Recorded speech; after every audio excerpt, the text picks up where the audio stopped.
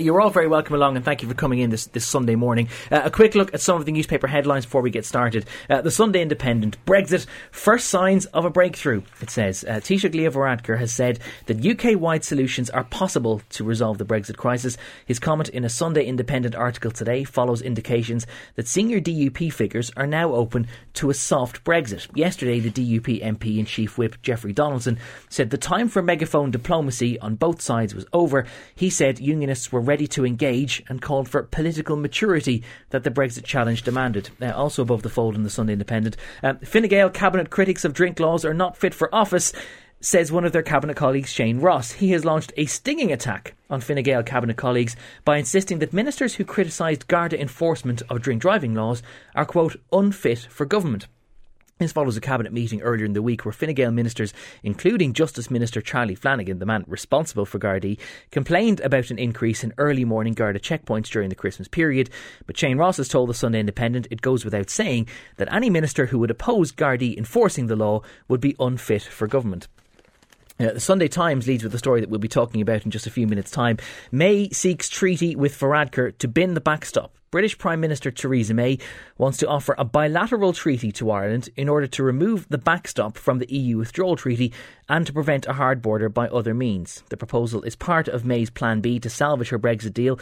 Aides think it would decontaminate the withdrawal agreement, that's their word, so that it could be supported by the DUP and Tory Eurosceptics. However, last night the Irish government indicated it will reject a bilateral treaty with Britain if it is proposed by the Prime Minister when she addresses the House of Commons tomorrow. Senior Irish government sources told the Sunday Times the proposal was not something we would entertain. Sunday Business Post, meanwhile, the Department of Health told of huge hospital overrun months before disclosure. Susan Mitchell has this story. She says the Department of Health was informed of massive cost overruns at the €1.7 billion National Children's Hospital project last August, but the public wasn't told until December. The revelation will raise uncomfortable questions around transparency for the Department and Minister for Health Simon Harris. In a statement, the Department said that it had kept the Minister informed of the escalating costs and it defended the delay in telling the public, saying there was still work to be done and a process to be concluded to reach a final figure. This is quite interesting. The Department may have known in August that it was going to overrun €1 billion, considering there were successive parliamentary replies throughout all of September, October, November, all talking about how it would just be €1 billion. Meanwhile, the Irish Mail on Sunday, cocaine bust at fee-paying school Debs. Debbie McCann has this story. A teenager was arrested on suspicion of possessing a large quantity of cocaine at the recent Debs dance of a top fee-paying school, the Irish Mail on Sunday can reveal. The 18-year-old, believed to be a former student of the Dublin school, was detained by Gardaí at the Debs venue before being arrested at a Garda station 2 days later. It's understood that the youth had around €1,500 worth of cocaine on him, divided into smaller sachets. And finally, for now, the Sunday World, Patrick O'Connell exclusive, the bashing industry. This, if you turn to page 2, explains that convicted woman basher, that's their words, Jonathan McSherry, sports a new beard as he helps deliver knockoff clothes to women who are unaware of his violent past. So that's all in the papers. We'll talk about that in just a moment. But one story that isn't in today's papers because of the time that it broke last night is the explosion last night outside a courthouse in Derry City. We have Alan Murray on the line, security correspondent based in Northern Ireland. Alan, thank you for taking our call this morning. What exactly do we know about this last night, and is there any indication so far of who is responsible? Well, to the latter at the moment, no, but I don't think anybody would doubt that it's to do with dissident Republicans. At about 5 to 8, the PSNI say that officers on duty in Bishop Street near the courthouse spotted a car which they thought was suspicious. They say about 5 minutes later, and that's around 8 o'clock, a formal warning was given that there was a bomb in a car, this very car, and 10 minutes later there was an explosion. Now, it's not a huge explosion, there's not a huge amount of damage we can see from the pictures, but the car was obliterated literally. It's just a shell, and anyone who might have been near it at the time when it exploded, they would have been injured, they may have been killed, and obviously that's the big concern, that such a small time window to evacuate the place was given, just 10 minutes. Yeah, particularly striking because this vehicle was spotted acting suspiciously only at about 5 minutes to 8, and then within 15 minutes it had already been detonated. It is very little time for there to be any kind of a warning or a meaningful way of getting people out of harm's way. Yeah, the difficulty is that there were children at a youth club. There were, they think, around 150 adults in a Masonic hall. There were people in nearby hotels. So you're talking about maybe 300, 400 people, maybe a few more, about the area in general. So if the warning had been less, or the bomb had malfunctioned and had exploded before the 10 minutes had elapsed, then you could have had many casualties, people unaware that there was an actual bomb there. So that underlines just how dangerous it was in the particular circumstances of a Saturday night in what is now a pretty normal area of Northern Ireland and Ireland in general. And the idea that this was an explosive device that was clearly in some sort of hijacked car, what does that tell us about the capability of dissident Republicans, given that they can seemingly turn what might be a regular civilian car, that they can steal it or hijack it and then wreak this sort of damage in a relatively small timescale? Yeah, well, I mean, that is the sort of INLA tactics going away back to the 1970s, 1980s, when the Irish National Liberation Army was active. And what they would have done was they'd have initiated something very, very quickly, which gave no time for intelligence information to be garnered from within the organisation, something maybe done within 2 hours. So very few people would have known about it, and that meant that it was virtually impossible to get any intelligence on it. Now, the dissidents have been very, very quiet the last number of years, certainly 18 months. There's very little that they've done beyond attack individuals in the nationalist community, and there have been sometimes grudge issues and other issues maybe involving drugs, but by and large they haven't taken on the police, they haven't attempted to kill police. So this is something, I suppose we would say, out of the blue. So at this early stage then, Alan, is there any concern among the security agents up north of the border that this might then be perhaps the start of a slightly more escalated campaign by those dissidents, or is it yet too early to say whether this could be part of a trend? Well, that would be one worry, that, yes, a small group, maybe just in this area in Derry, has said, well, we think we can do certain things here and not get caught, not be detected. But the worry would be obviously that there would be one or two others in other areas who may copy and say, well, we can do this as well. And obviously, without intelligence on the plan, it's not possible to disrupt. They have been disrupted. Many people have been arrested. They are quite concerned of being heavily penetrated by MI5, which is responsible for intelligence gathering here now. And the worry would be that they might be slightly emboldened by this last night, and others might think, well, if we do it quickly, we might get away with it. Interesting times. Alan Murray, thank you very much for giving us that update. That is Alan Murray, a security correspondent based in Northern Ireland. Our newspaper panel is still with us, Derval MacDonald, Niamh Lyons and John Isle. Derval, I suppose it's just a reminder that no matter how much we think certain things are in the past, that there is always the possibility at very short notice that things could go very sour again. Yeah, and I think that this is something that is, that people in London and elsewhere are entirely ignorant and blind to. My heart sank last night when I heard reports of it. I just immediately kind of the image of Omagh came to my mind. That kind of no idea of so many people gathered in the street, that again, that the warning and the short amount of time. And I have visceral memories of those types of bomb scares from growing up at home in the north during my youth. But I think, I don't want to directly kind of connect it to Brexit, but obviously one of the issues and the fears has been, would a Brexit, a hard border, any kind of changes, would that be a magnet or an attraction? And to paraphrase someone else, they haven't really gone away. Like what Alan was saying, there was a lot of the dissident activity has been sort of maybe quite kind of connected to targeting, members of the nationalist community. But a car bomb is a very, very definitive act, and one, I suppose, the only positive that can be gleaned is just the absolute widespread condemnation, and has been a good thing. But it's just to kind of remind things that things are still kind of quite fragile, and the Police Service of Northern Ireland and others have, whilst not overstating the prospect of return to violence, have warned of precisely this. And I suppose as Theresa May stands up tomorrow to offer up her plan B, it's maybe just a reminder of that part of their kingdom, that really things still aren't entirely perfect. Well, speaking of Plan B, there is plenty about what the strategy might be, but actually very little salient detail. And it's very, very striking, Niamh, that there is so much around what she proposes to do, but not exactly how she proposes to fulfil all of what she wants to do. She wants, seemingly, a bilateral treaty with Ireland to bin the backstop. That's not really going to be a flyer, is it? No. It's terrifying that their heads are still there, that they still think they can pick us off at the last minute. Like, we are the EU, we negotiate as the 27, and saying things like that makes me sound like some kind of government wonk. I mean, this is so obvious to anybody who's even remotely paid, a bit of notice to these talks.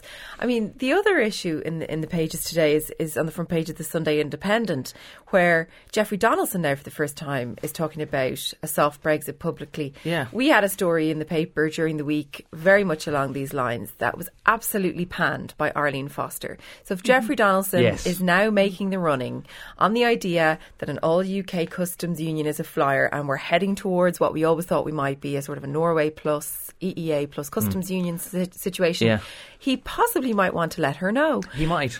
Just what he said, by the way, for people who have not seen it yet. Jeffrey Donaldson told the Sunday Independent, and this is a quote, "I believe it is possible to arrive at a UK-wide solution that protects both the integrity of the UK and the EU and avoids a hard border. Certainly such an outcome avoids a hard Brexit, but it doesn't mean the UK staying in the single market. A new free trade agreement with the EU should provide for customs arrangements that accommodate North-South cooperation without creating a regulatory border in the Irish Seas." Effectively, there is a certain amount of cakeism there that they can have everything that they want, but it's more moderate language than we've heard in a while. More moderate, and he's talking about, we always heard that the whatever politics, how does he describe it? The megaphone diplomacy. That was something I first heard up when the Taoiseach met Arlene Foster up in Belfast. I think it was even pre-backstop. It must be nearly 2 years ago now. That has always been them predominantly attempting to speak down to us, like as if we're being obtuse in a way. Now, obviously, we are heading very quickly towards that situation that we've always wanted to avoid, that in wanting to avoid a hard border and putting a mechanism in place to do that, we could be heading towards the hardest of borders if Britain crashes out. Yes. But one thing, and I've asked the Taoiseach this and I've asked the Taoiseach this, and they steadily refuse to answer it. They say that we are still unlikely to see a hard Brexit. Neither of them will say whether or not it's more likely, following what happened in the British Parliament last night, whether we'll see a soft Brexit. Riddle me that. Why are they not willing to say that basically in Parliament it's looking quite likely? They obviously don't like the backstop. There was a separate vote on that saying that they don't want to unilaterally withdraw from the backstop. But why is it that we're so afraid to kind of say to the UK, if you're heading towards that plan, certainly we will support you? And that's a lot of coded language around that. We might as well just start saying. Because the UK Parliament's not there. No, there are two things that strike me about the coverage today. Firstly, that much like last week, anyone who was looking through the papers looking for some sort of the intellectual basis behind what a plan B might be, or what other way you avoid a hard border that isn't the backstop that's currently there, that there is no sign of it at all. And secondly, John, the idea that Britain now thinks that some sort of bilateral treaty with Ireland could be a runner, appearing not to realise that Ireland can't negotiate on matters such as trade and customs because we are still part of the European Union. Yeah, exactly. And that's a non-runner. So if we just go back to what Jeffrey Donaldson said there, I mean, it seems like a surprise to us given all of the agony that this debate has caused, and now they're coming around to the idea that, people probably said they should have been there in the first place. But what we're ignoring is the internal dynamics of the Conservative Party, which has always been the problem here. So Theresa May can't go ahead with the sensible option, which is the Norway Plus, or whatever you want to call it, a customs union, one that satisfies the EU and the UK at the same time, if it doesn't satisfy the Conservative Party. But let's remember how we got here in the first place, which was David Cameron calling a referendum to hold his party together. The whole point of that referendum was for them to be returned to government without the Liberal Democrats, right? So that was all about the Tory party and not about the UK or the EU. So I don't see now And then assuming that the referendum would be defeated and that these European wounds in the party would be put to bed forever. Precisely. And I think there's such a rift in the Conservative Party now over this issue that they haven't settled amongst themselves yet what exactly they want to get out of Brexit. The idea that we can somehow say, now, we all agree that a kind of a softer Brexit or a customs union makes sense. It might make sense to everybody outside the Conservative Party, but they're the ones who hold the whip here. But also, can I just say that, I know Gerald's kind of saying, they don't know what they want, we don't know what they want. We kind of do, based on the votes that they've had. But we don't know how they want to achieve it. That's true, but I think it gets to the point where, and it's always been the case, just tipping slightly past this point allows us to actually get into the real talking about the relationship and the trade deal. No matter what happens, say even with the single market, which might be an anathema to the Brexiteers, that is actually what they will align themselves to. they will be as close as bedamned to a single market under any trade deal that they have. What was interesting was to see you'd miss him sometimes earlier this week chatting to Bertie Ahern and him saying, what really needs to happen now is a series of indicative votes in the UK Parliament to actually shake down what it is, what they could do and what won't do. But what's interesting in a week where a lot of Irish commenters are now sort of seen to be attacking the Irish position on the backstop, which is kind of interesting just to see the dynamic in some of the commentary in some of our own papers. There's one by Conor Brady in the Sunday Times who brings us back to the origins of the backstop, and what he says, let there be no misunderstanding, this unsquarable circle is entirely of May's own making. It was her Lancaster House declaration that the UK would leave the customs union and the single market. That was a solo run which was not discussed with her cabinet colleagues, nor was it flagged in the debates leading up to the referendum. And now looking at the extent to which the Irish are being demonised over the backstop, and actually it was Ireland kind of who supported them in trying to find that I think we would have been happy with a Northern Ireland only backstop. They went with that full UK wide one. But what I feel, and I was just writing about this last week myself, was that unless outside of Ireland they've no concept of the emotional and psychological impact of the border. They've no kind of sense of the origins and the reasons why we cannot and will not have it. And what's interesting is now that even about the Conservative Party split, and they haven't. And to be honest, I think there's possibly another schism that needs to happen within that party, and Jeremy Corbyn hasn't been particularly helpful or it valiant in this regard either. To be looking for there to be more of a schism within the Tories, is that you're not happy with the level of division that's already there? No. But I think what last week's vote in the UK Parliament showed was that the backstop is an issue, but it is arguably potentially not the biggest issue when you actually look at what is happening in and amongst the Tory party. People have been surveyed. So if the best Theresa May can come up with this weekend vis-a-vis her plan B is that we'll try and run a bilateral treaty with Ireland in circumstances when they must know we're part of the remaining part of the EU and we don't have the power to do that, is actually quite worrying. I'm struck again, Niamh, that you mentioned how sometimes you and I and people who work in this industry sound like wonks when we say certain things, but it's particularly striking that they just don't seem to get. And the Lancaster House speech that you mentioned, when they were talking about wanting to have taking back control of our borders and controlling immigration and wanting to have a free trade deal and not having any hard border, just completely not recognising at all that those things are completely irreconcilable, and that's so far down the line it still hasn't dropped yet. And that they're so tone deaf about the fact that no one's really blocking them from leaving. It's just that actually the process through which you can unravel yourself through 4 decades of law, it's tricky. And the truth of it behind all of this is I think Theresa May is now sort of looking more towards her party interests than her country's interest. I mean, we saw that in this country with the breakdown of our own government under Fianna Fáil and the Greens when we were going through a really tumultuous time with the banking sector and the collapse of the economy. That often happens, and it's a real kind of tragedy within a tragedy whereby, people start to sort of have to divide their loyalties when really she should just be focusing on this one issue. But I mean, look, whatever she says tomorrow, we have heard Simon Coveney repeatedly say that, we have to kind of hang tough.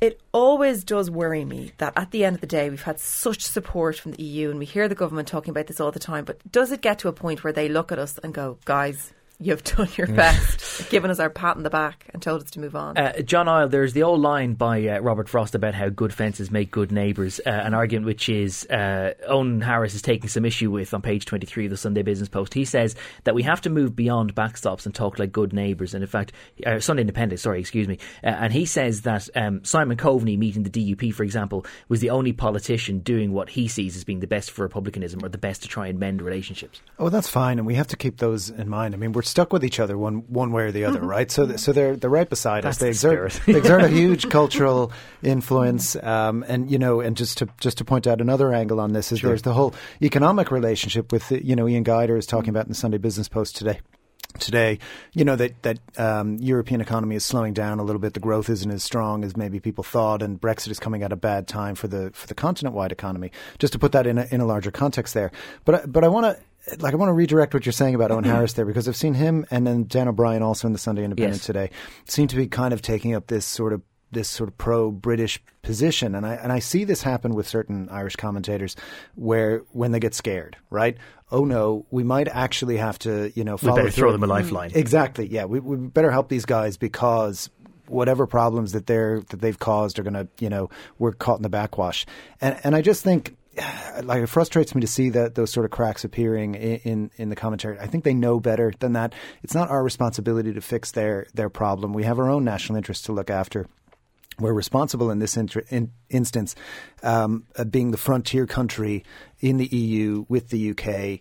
I don't really think the Taoiseach and the Taoiseach can be doing anything other than what they are doing. I think, though, what those commentators are trying to do is appreciate, and again, it was something I wrote about during the week, saying, wouldn't it be a tragic irony if the one thing we are trying to stop and prevent, which is the re-emergence of a hard border infrastructure, would be precisely that in the event of a no deal or a crash out Brexit. And, it's that, I think, is maybe what some of the difficulty is. So what do we do? Because we're not like another country in the European. We will be the only country in the EU with a land border left. And if it is a crash or no deal, and you're down to WTO, and you're down to things. Look, I mean, it's not just what we kind of think of, kind of the emotional pull of it, but there are things in terms of customs and border checks and around health. And we saw during the BSC crisis, everything. Yeah. There are going to be realistic things. Was it misguided then of the Irish government under both Enda Kenny and Leo Varadkar to say that this is an issue of Britain's own making and it's up to them to find a workable solution, given all of those hands-on effects that it will have for Ireland? The fact there could be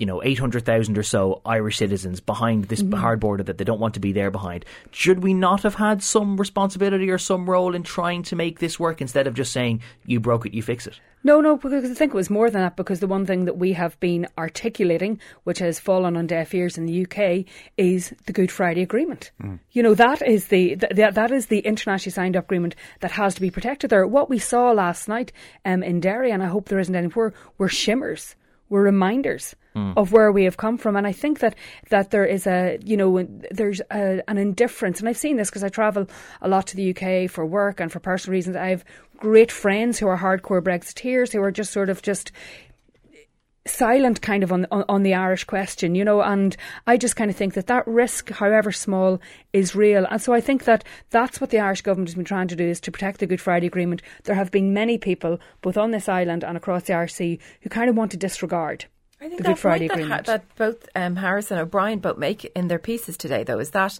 and this is true, there are constitutional issues about Northern Ireland being a rule taker from the European Union when the rest of the jurisdiction in the UK isn't. Now, there's always this talk that we're trying to kind of force the border poll situation, which I genuinely don't think anybody is, apart from obviously Sinn Féin, which is party policy and has long been so. But it does start to come around to the idea that, if it quacks like a duck and walks like a duck, if they continue to kind of, take those rules, it leads us towards a path where the only obvious solution is the big breakaway. Now, like, we've done a lot of polling on this. The support is there at the moment in a very sort of tentative way, including among some unionists. But our job in this country to begin that conversation and start talking about the change of Ireland's national anthem, what way would the flag look?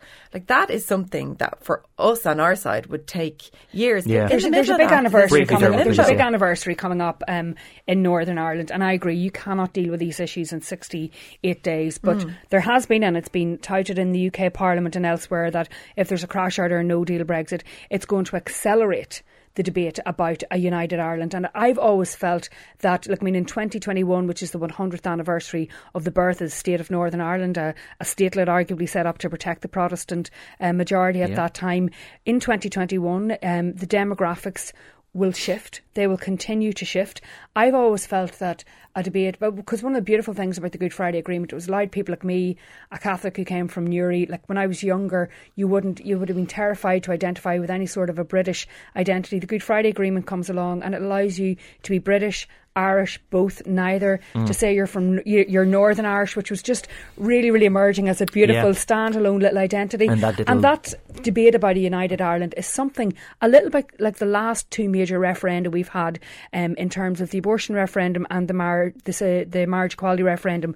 Though we need proper, facilitated, inclusive discussions where people have full information. And I think what Brexit is doing, and the prospect of a hard Brexit is doing, is reforcing people to align with different identities. It's hardening positions, and that is where the greatest risk lies. And that, I think, is what's really, really unfair, because the peace process is generic. It was moving. There was lots of little victories that people maybe didn't realise were being won. And I think, and somebody who comes from there and loves it, that is what is terrifying. You mentioned the abortion referendum. We will talk about that after a break, which I do urgently need to get to. Just so listeners know, Dominic Raab, the former Brexit Secretary, has been on the BBC this morning. He has suggested that while he was the Brexit Secretary, he had conversations with Simon Coveney where, quote, there was an opening to have some sort of exit from the backstop negotiated into the deal. He says that was ruled out by the less moderate Leo Varadkar. A spokesman for Simon Coveney this morning has said that Dominic Raab is incorrect once again. Coveney always told Raab he is a non-runner. That spokesman, long-standing listeners of the show might remember, is a guy called Chris Donoghue, whoever that is. He's disappeared. Whoever he is, no idea where he's gone to. There is quite a bit of coverage in today's papers about the application of the new abortion law, particularly as highlighted in the case that was mentioned in Dáil Éireann during the week, and how it has raised some concern or highlighted some of the ambiguity sometimes in how fetal abnormalities are diagnosed. And it does seem, Niamh, we were talking about this just off air a moment ago, that obviously the law has to be black and white about what it permits and what it doesn't. Yeah. But medicine isn't quite as black and white. There's a spectrum, and that it basically means that a lot of cases that we thought we might be catering to in introducing the new law and in voting for the referendum last year are actually not being catered to.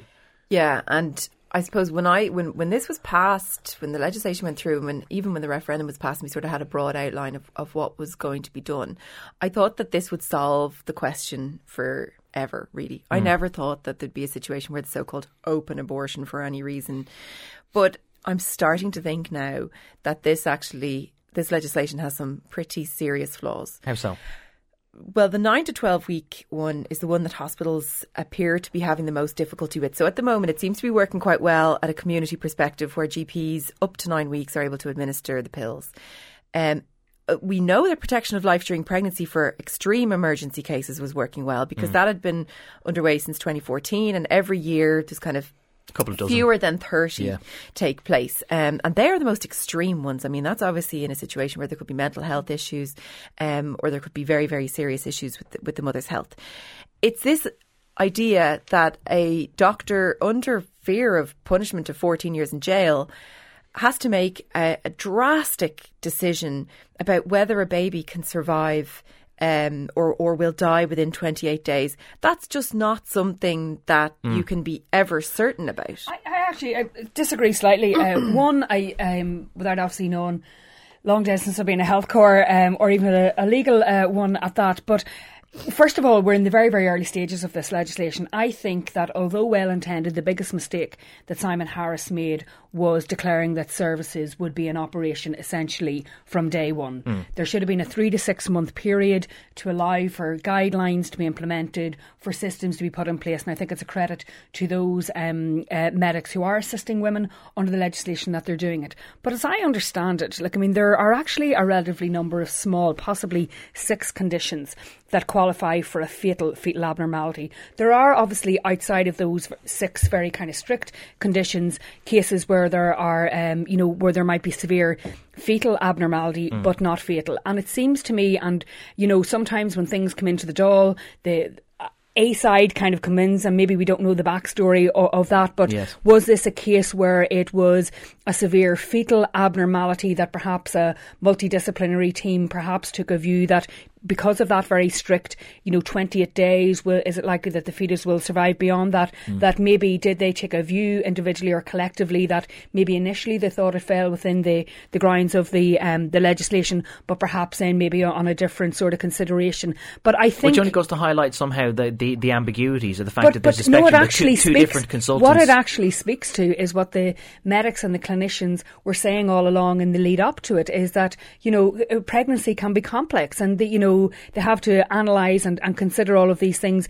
The best case would be putting perhaps a multidisciplinary team together. I think what has been really, really unfortunate is that in this very, very early days of the legislation, a high-profile case has come in which undermines confidence in it. And again, I think, although well-intended, what we should have had was perhaps a 3 to 6 month period to allow our clinicians, not just in the major tertiary centres, but throughout the country to deal with that. But also, you have to remember, you know, we've just emerged from a 35-year constitutional ban, and it is going to take time to perhaps tease out the legislation, and in due course, if it's not operational, to go back and review it either through principal legislation or through supporting guidelines. On the point about how long it might have taken to roll this out, one of the things that I was most struck by, because I was following this story on Thursday and reporting on it for TV, and it was baffling that the Coombe Hospital was appearing to suggest that it wasn't necessarily any particular instance in this case, that it was simply as a systemic thing, they were not yet offering these services. So irrespective of whether someone qualified, that they were just not in a position to provide it.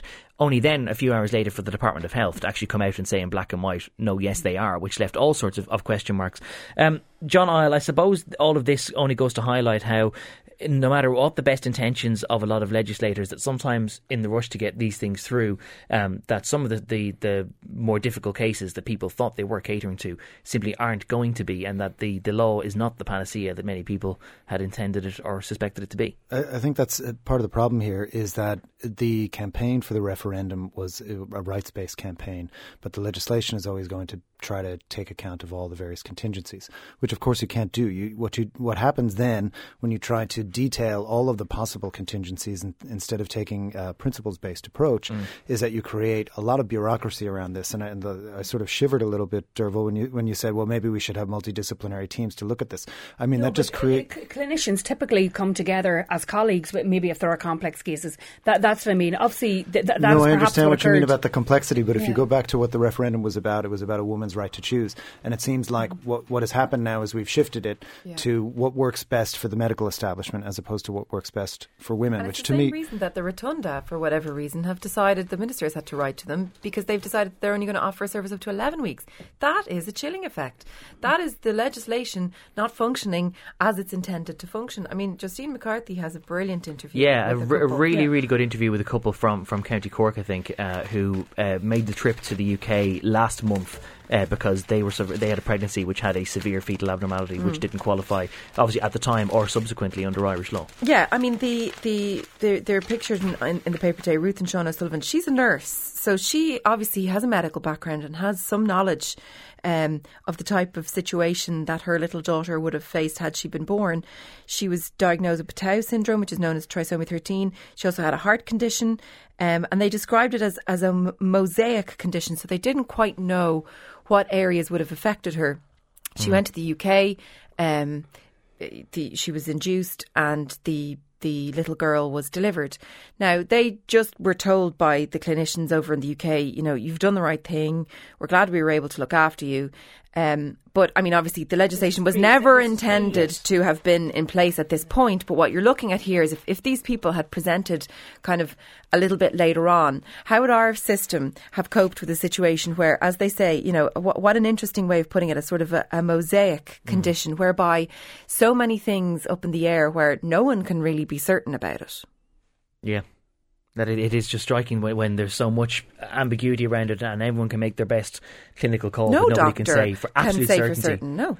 But that ambiguity creates scope for institutional resistance, right? So we get further and further away from what we were trying to achieve in the referendum and tie ourselves up in knots to the point where nobody is willing to make an affirmative decision. And really what it should bounce back to is that the person who should, you know, hold the responsibility is the pregnant woman ultimately, and that doesn't seem to me in that was what was intended. Yeah. Speaking of clinicians and the places that they work, the lead story in the Sunday Business Post today would be particularly striking because there's been so much written in the last few weeks about the cost of the National Children's Hospital, originally supposed to be 465 million or so, then 685, then 1 billion. Who came up with the 465? It's an oddly precise figure. Has anyone ever built a hospital for 400 million? Well, if you were to ask Jimmy Sheehan on page 19 of the Sunday Business Post, he could probably say that it was doable. But what is interesting about the story that Susan Mitchell has today is to suggest that the Department of Health knew and was informed as far away as last August that the €1 billion figure would be overrun. And that's striking to me, Niamh, because no doubt, like yourself, we've seen Leo Varadkar in Leaders' Questions for so long, so recently, and he was giving the figure on the record in 1. September and October. Well, it was even 1 billion. Yeah, before. It was 1 billion. Yes. Then, do you know the way at the moment now they've gone on the record at 1.4, but it's Cabinet have been told 1.7, and yes. we haven't been told that. But when we were being told it was 1.4, and that was an update from 1.0. In fact, the Department of Health knew all along that it was at least 1.2. 1.2. So where's the transparency here? And now we're being told like it's all down to a few cables that were too many were bought or too few were bought or something. Like, this has the classic kind of government stamp of Port Tunnel, PPARs, e-voting. Like, we are already walking ourselves into an inquiry or a tribunal of some description here. Yes. Because I think, people eventually manage to come around to the co-location and what will eventually be a tri-located hospital, because the Coombe will eventually be subsumed into this. So it's going to be one of the most amazing hospitals in the world. The only problem is the more expensive it gets, and you hear politicians constantly saying, well, let's remember the children. That's fine. But that means that the running costs of the hospital will continue to be. And as we know at the moment, even the fact that they're building such an expensive facility, that's going to take away from services that are being offered this year and next. So the running cost of that hospital, if that ends up being the most expensive hospital to run in the world, then it's going to take away quite clearly from my colleague Richard Kern has a really interesting column on it where he talks about room to improve, and he says that obviously delays, politicking a factor, but the central problem remains fundamentally with state procurement and capital expenditures. What is the budget and what you do if it goes over budget?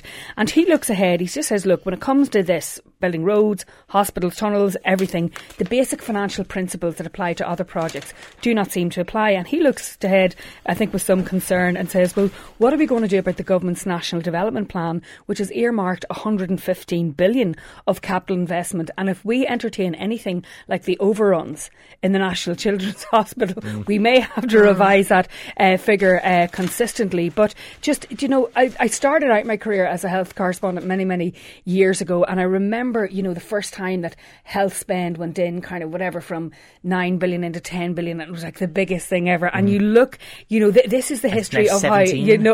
How, incredible, and look, we are going to have huge challenges looking even ahead to our own demographics, a rapidly aging population, which is going to increase pressure on services. But I really think it's a governance issue. How can we just keep seeing these spectacular gains? And if you read nothing else today on it, you should read Susan Mitchell's extraordinary essay, I think, on it in today's Sunday Business Post, really kind of going back and looking at the origins, of the whole thing. And she calls the health budget the runaway train, and what she ends with is, this saga is over. The National Children's Hospital is going to be a difficult birth. Well, quite the poetic way of putting it. John Isle, just that point that Derval touched on there, we have this gargantuan plan of capital spending for 2040, and if one major flagship thing is going 4 times what we thought it would originally cost, it doesn't bode well for all those other highways and byways and facilities that we thought we were going to get in the next 10 years. No, and I wonder about those sorts of projections, out to a year like 2040 anyway, that you can really predict your spending. But I think just for everybody, should keep in their heads that cost overruns seem to be the norm as opposed to the exception. We always treat it like the exception. So maybe we should just have a sort of political coefficient to every spending plan and multiply it by a factor of 3. Yeah, there's a little bit of future planning at least. There's some more realistic budgets coming down the line. I look forward to Pascal Donoghue standing up next October and saying, right, so we have €1 billion, which means we can spend 300 million and the rest of it is soaked up somewhere. We have important infrastructure to build out. Obviously the Children's Hospital, which has been a 20-25 year saga at this stage now. We're also looking at our new national maternity hospital.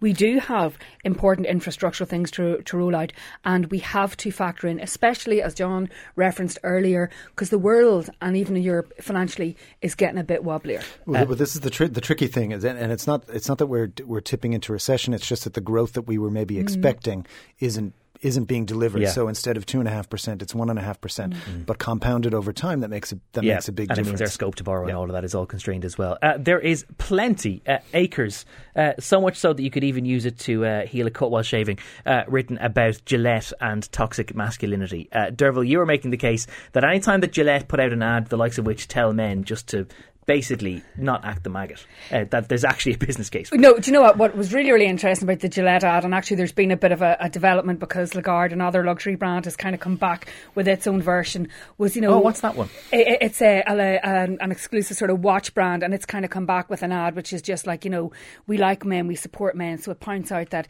80% of suicides are men, that, I think it's a US ad, 93% of people who die in active service are men. So it's kind of a much more sort of a supportive thing. But the thing about Gillette, the biggest winner in all of this is Gillette. And there is a kind of thing, what was interesting was that the reaction, and particularly, don't read below the line, but if you do, are tempted to read below the comment line, was that it actually showed why we need to have that conversation. What I was interested more in is in the business case for, throwing my pen away, what's called fury, which is called the market for virtue. So basically, when executives pursue ethical behaviour, there's a lot of research says they do it because there is a business case for it, and it's something that my colleague, who you might be speaking to later today, Gina London, looks at. She says the Gillette ad, is it capitalism's new face or merely lip service? So she says that just like kind of when companies come out about green and sustainability and everything else, when they run campaigns like this, is there a kind of a deeper alternative? So for me, one of the things I would look at is, I'd like to say to Gillette, why are there differences in pricing between men and women's products that seem remarkably similar? It's exactly the same razor, but with a sculpted pink handle. How many women are on your board? How many women are in the, or to kind of look beyond it? I think there is nothing wrong with brands stepping into those debates. They have to be prepared for the backlash. I don't worry about the kind of backlash from Piers Morgan or whatever. He's just a pure entertainer. But what I think it does show, and I think probably people wouldn't disagree, is that. And what I find particularly in the wake of the Me Too movement was that no sooner had the ink been sort of dried on that campaign was the backlash against that, which makes me show that beneath all the surface, there are actually still very, very big, deep cultural wars that we're harbouring, and sometimes it takes very, very little to bring it to the surface. But in terms of starting a conversation, I thought the Gillette ad was harmless. And sometimes I think, that men themselves don't realise that they are the biggest victims of a toxic masculinity. I spent many days and would have seen you down there in the forecourts in our criminal law courts, and the single largest group of victims of homicide and violence are typically young men by other men. And what's wrong with starting a conversation around it? John Isle, I don't know whether you're the sort of person who stands at a barbecue and sees two young lads knocking the heads off each other and just says boys will be boys, but does seeing an ad like that give you or anyone around you cause to sort of think about your behaviour, or are you likely to ever change the way in which you approach the world because a razor company told you to? No, obviously not because the razor company tells me to, but as someone who works in corporate communications, what fascinates me about this is that Gillette has made a decision to try to meet their customers where they are, right? So it's not the people. So I'm 45. It's not the people who are a generation older than me that Gillette is looking at, right? That generation is dying. They won't be customers for much longer. Gillette is looking at people like my son, who's 11 years old, who's going to be shaving in a few years, and how do I talk to those people? And it's a different conversation you have to have with that generation than you had before. So Gillette's the sort of company that used to advertise during the Super Bowl, and so chiseled men and rubbing their clean shaven face after using the product and everything has been their go-to for a long time. But that can't be your approach forever. And the discourse around masculinity is changing, whether we like it or not. It doesn't mean positively and negatively. Yeah, absolutely. And so what I thought was interesting about the Gillette ad was actually supportive of the sort of world that it was recognizing the world that boys have to live in that's been created by the men who are older than them, right? So the world in which somebody's beating your face in at a barbecue and all of the men who are in a position to stop it are nodding along saying boys will be boys, right? That's a scary position to be in as a child, right? And what's reassuring is in the frame that comes later is when one of the fathers steps in and exerts his masculine authority to say, actually, stop this. Don't hurt each other. That's not what we do. That's not how men behave, right? Which takes a different kind of strength. So I think Gillette is affirming masculinity in that way, but also saying men can support each other. Men deserve support. Men deserve to be cared for. And what are their products about? They're self-care products. So I think it's perfectly on brand. It's not a change for Gillette. It's actually saying the same thing in a different way. Niamh Lyons, I know that you are massively moved by this campaign. I didn't watch that video, and then your producer Stephen Jordan said, we're going to be talking about Gillette, and I went, I wonder could I still avoid watching it, because I hate stories about people who are offended by silly things. I don't get offended by silly things, and whenever I look at a thing like that, and I've read a lot about it now, I flip it and I go, if there was an ad about women. Mean Girls. We need Mean Girl ads, definitely. Would I be offended by that? No, I wouldn't. Niamh Horan has a good piece today where she kind of flips it and she sort of says, what about toxic femininity? Some people would say that many ads that are aimed at females are actually somewhat socially conditioning you and that they don't do it quite as explicitly, but they've done it for years. Do you know when you see, like, there's the famous Hunky Dory's ad? Do you remember the girl who was wearing very little to advertise crisps? And it was like, yeah, but there's been a guy in the Diet Coke ad or the what's that box of chocolates ad for a very long time that wore very little. Was fully covered up. He was jumping in your window. Other soft drinks, chocolates and methods of daytime TV friendly appropriate titillation are available elsewhere. But I think there's a bigger thing, and it particularly came up around the Me Too, and it is actually because youth can be tough on girls and boys and for different reasons, but how do we find better ways to have conversations around issues like consent, around issues like respect? So one of the things, if you wolf whistle at a woman, some people say, oh sure, take it, it's a compliment. But if you're a woman walking down the street or a young girl walking down the street on your own and there's a group of men, you may perceive that as highly intimidating behaviour. So there's nothing wrong. I think anything that sparks a conversation is a good thing. What worries me sometimes, and you've seen a lot of kind of the chant for alt-right, of very, very kind of, anti-women or anti... Look, I'll give you one example last night, which you'll see, the Covington Catholic boys who surrounded a man talking about that too, Jean, in London in a few minutes. And that was terrifying to look at. It's like a lynch mob mentality from another time, and I think that sometimes we have to be careful. Sometimes beneath the surface there are tensions, and I actually think that if something like Gillette sparks a bit of a conversation around broader issues, why not? On that note, we're going to have to leave it there because I'm completely out of time. My thanks to all three of you. Dervin McDonald, I&M's Group Business Editor, and apologies to Kevin Doyle for demoting him earlier. Niamh Lyons, who's the Political Editor of the Ireland edition of The Times, and John Isle, former Markets Editor of the Sunday Business Post, now the Head of Communications for Goodbody. Thank you all very much for joining me this morning. Back with lots more for you in just a moment.